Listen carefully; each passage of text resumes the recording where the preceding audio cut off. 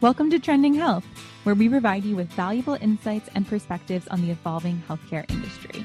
Brought to you by Vynamic, Trending Health explores industry topics that are real, relevant, and worth discussing.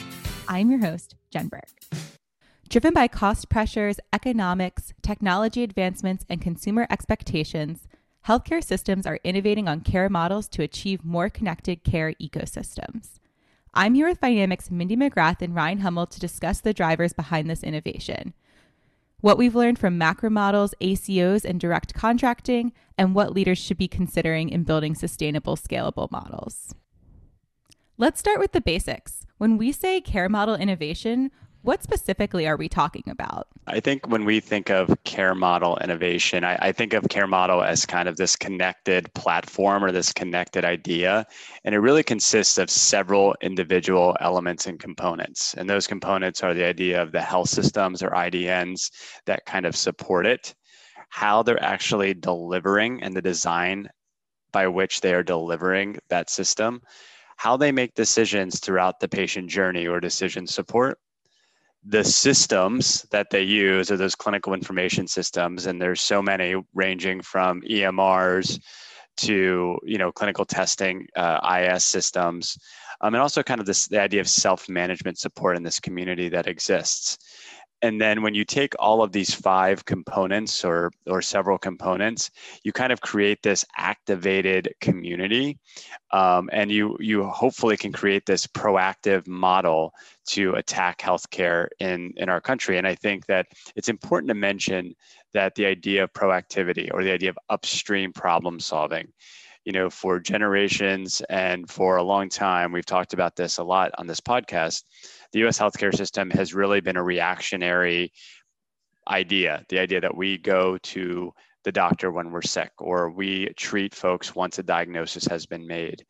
We put out fires, we deal with emergency. The idea of a care model is really meant to stay upstream before the problems get identified. And we're never going to be perfect on that. It's just an imperfect idea. But the idea of dealing with problems upstream in healthcare through care model innovation is really important here. And we think about one of those components, and that's the actual healthcare system itself. They're constantly challenged by this idea of care model innovation. And it's just because the world is changing and technology is changing so quickly. And these big behemoth healthcare systems struggle with things like new treatments and pharmacological and even non-pharmacological treatments. The idea of changing customer demands. We talk a lot about consumerism and the fact that patients and their families are understanding and learning more and demand more in the healthcare system.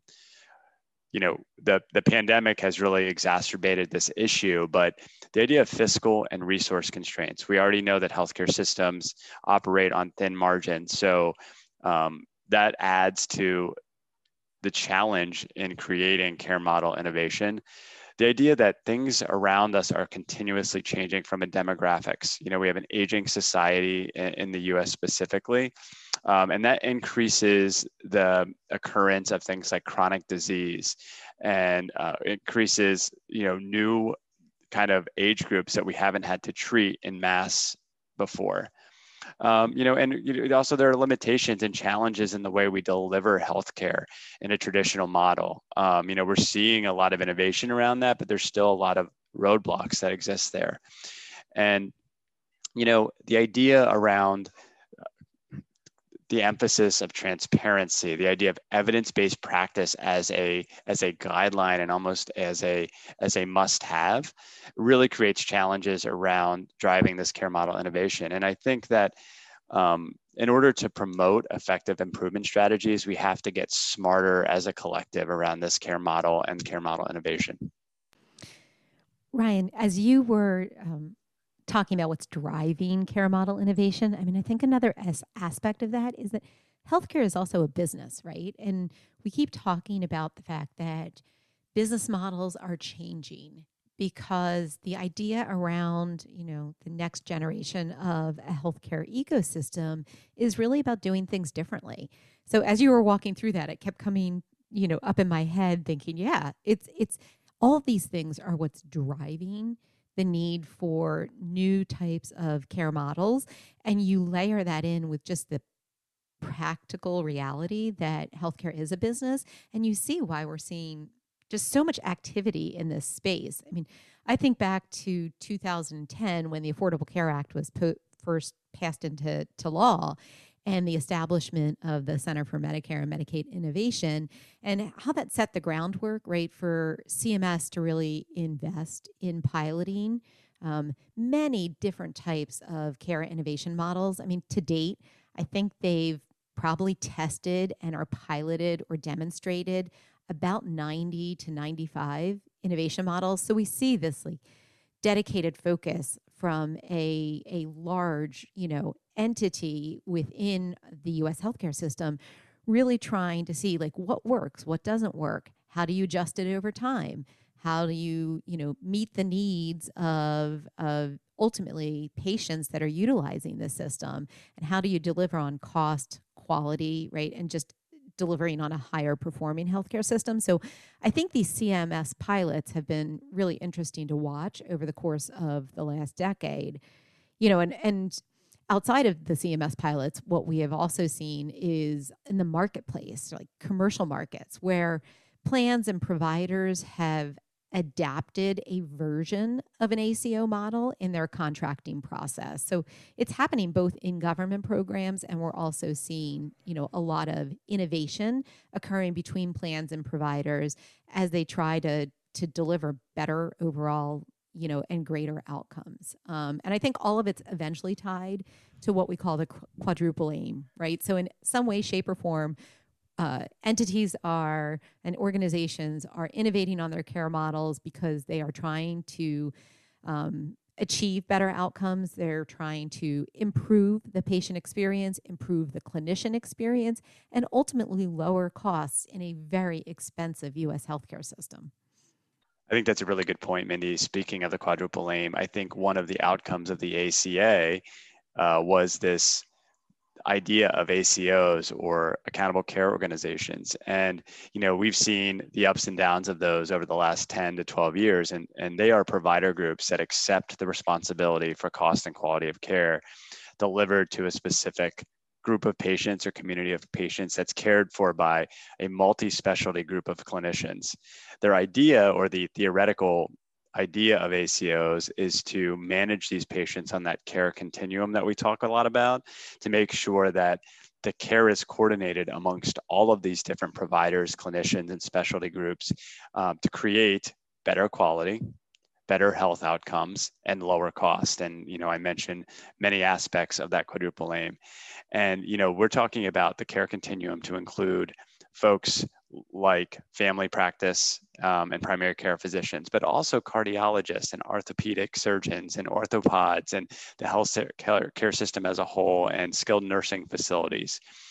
And the idea is that these ACOs have agreed to take on the financial risk, and then they kind of get the savings back to them once they meet these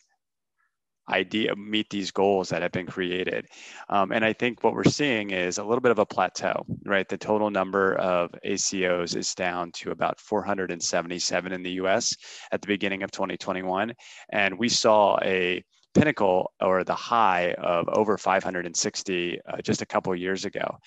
But I think there's a lot of reasons why that exists. ACOs are difficult, they're complex. There's a lot of changes that happen in the healthcare ecosystem.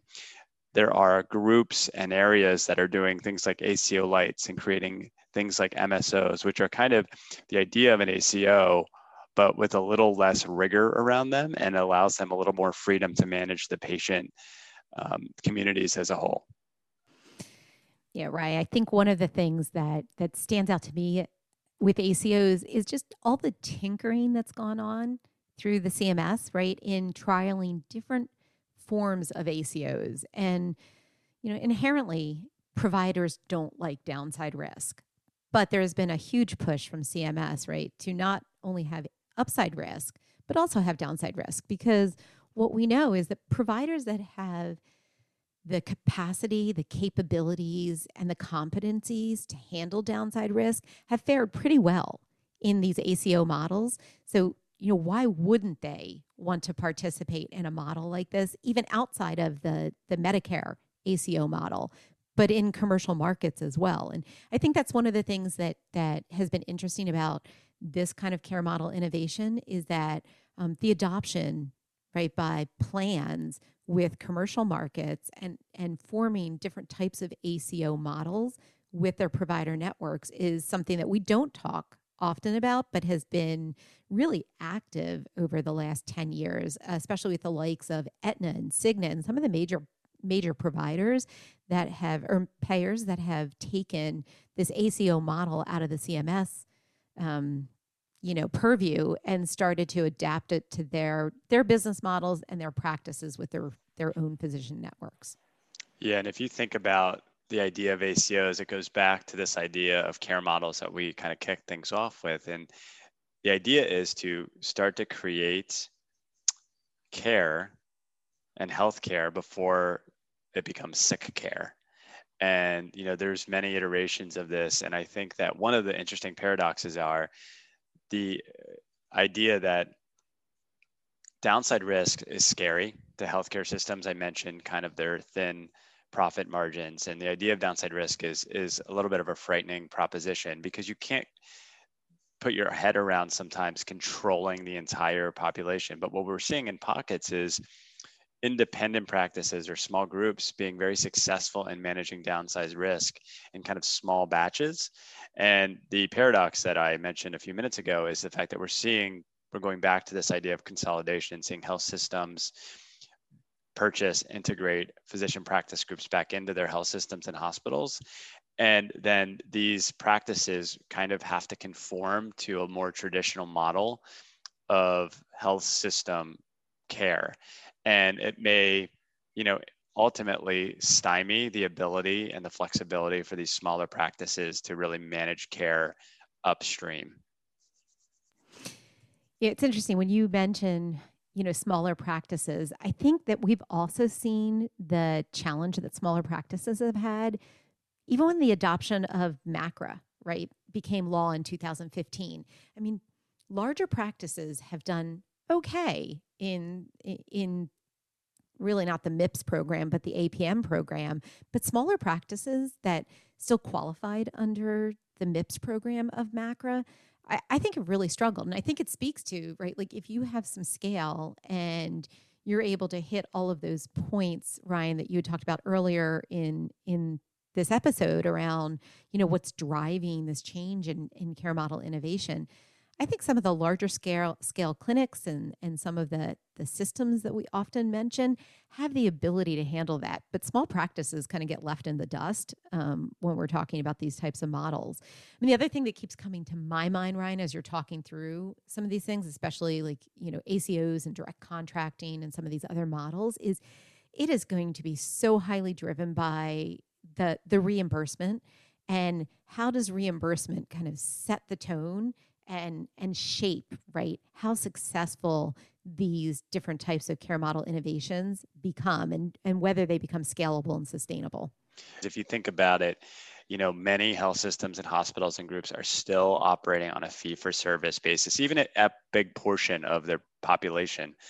And therefore, the idea of fee-for-service is that physicians and advanced providers and clinicians are being rewarded or compensated and based on the idea of running folks through their practice. And so if they're getting reimbursed for the amount of services they provide, even a sect of their population, that means they're having to manage different ways of kind of practicing medicine, right? If I'm being compensated or a patient is, or my contract is being reimbursed through a fee-for-service model, it's going to be very difficult to pivot and start to manage risk when I know it's really about ensuring that I'm producing, right? And I'm producing and I'm seeing the patient smartly. Another really kind of innovation or evolution of care model is this idea of direct contracting that you mentioned a few minutes ago, Mindy. And it really is intended to build on these past initiatives. We mentioned ACO, we've mentioned MACRA.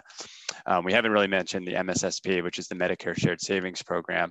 But the idea is that direct contracting is that next evolution to leverage innovative approaches from Medicare Advantage plans and really think about transforming these risk-based agreements and offering what we're calling capitated and partially capitated population-based payments to continue to move away from that traditional fee for service.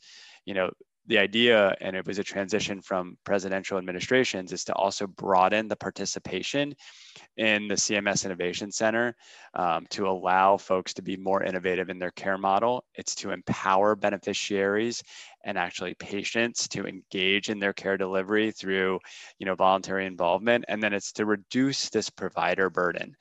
We mention it, and maybe mention it not today, but the idea of this administrative burden is really overpowering, and the idea of direct contracting is meant to minimize that.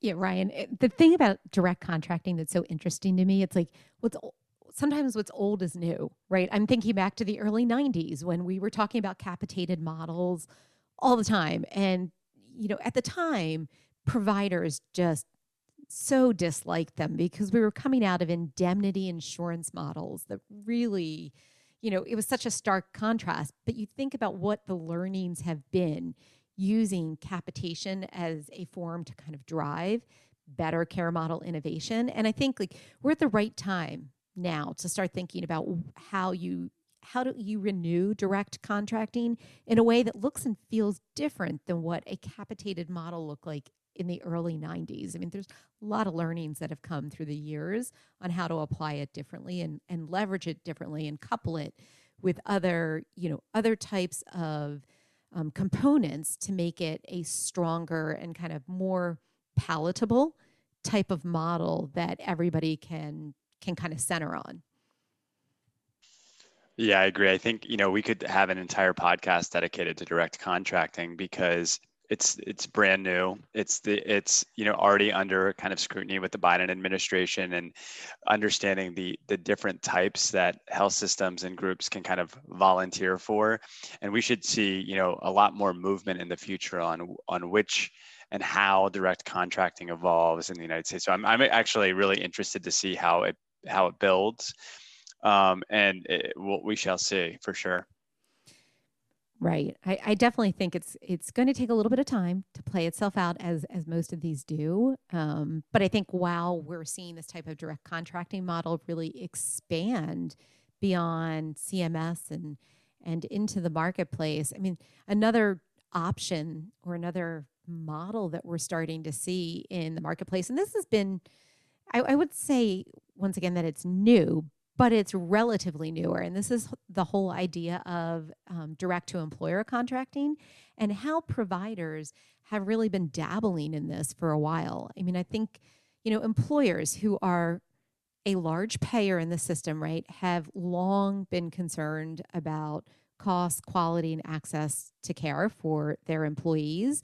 And I think the opportunity here, right, is to bypass a lot of those intermediaries that actually exist in the healthcare system and just develop these contracts between providers and employers, right? And it may be for specific types of services like back surgeries or joint replacement, but I think there's a real opportunity here for employers to really take advantage of some of the larger health systems that have the ability to almost, from cradle to really the end of a procedure, take their employees through that and at a set price. And that's what we're starting to see with these direct to employer models, is that there are conditions, right, around what good looks like and what kind of payments are actually going to be made. So I think this one is a really interesting one too, because I think we're going to see more of them. I'm thinking about some of the initial ones that we saw born out of this around like Lowe's,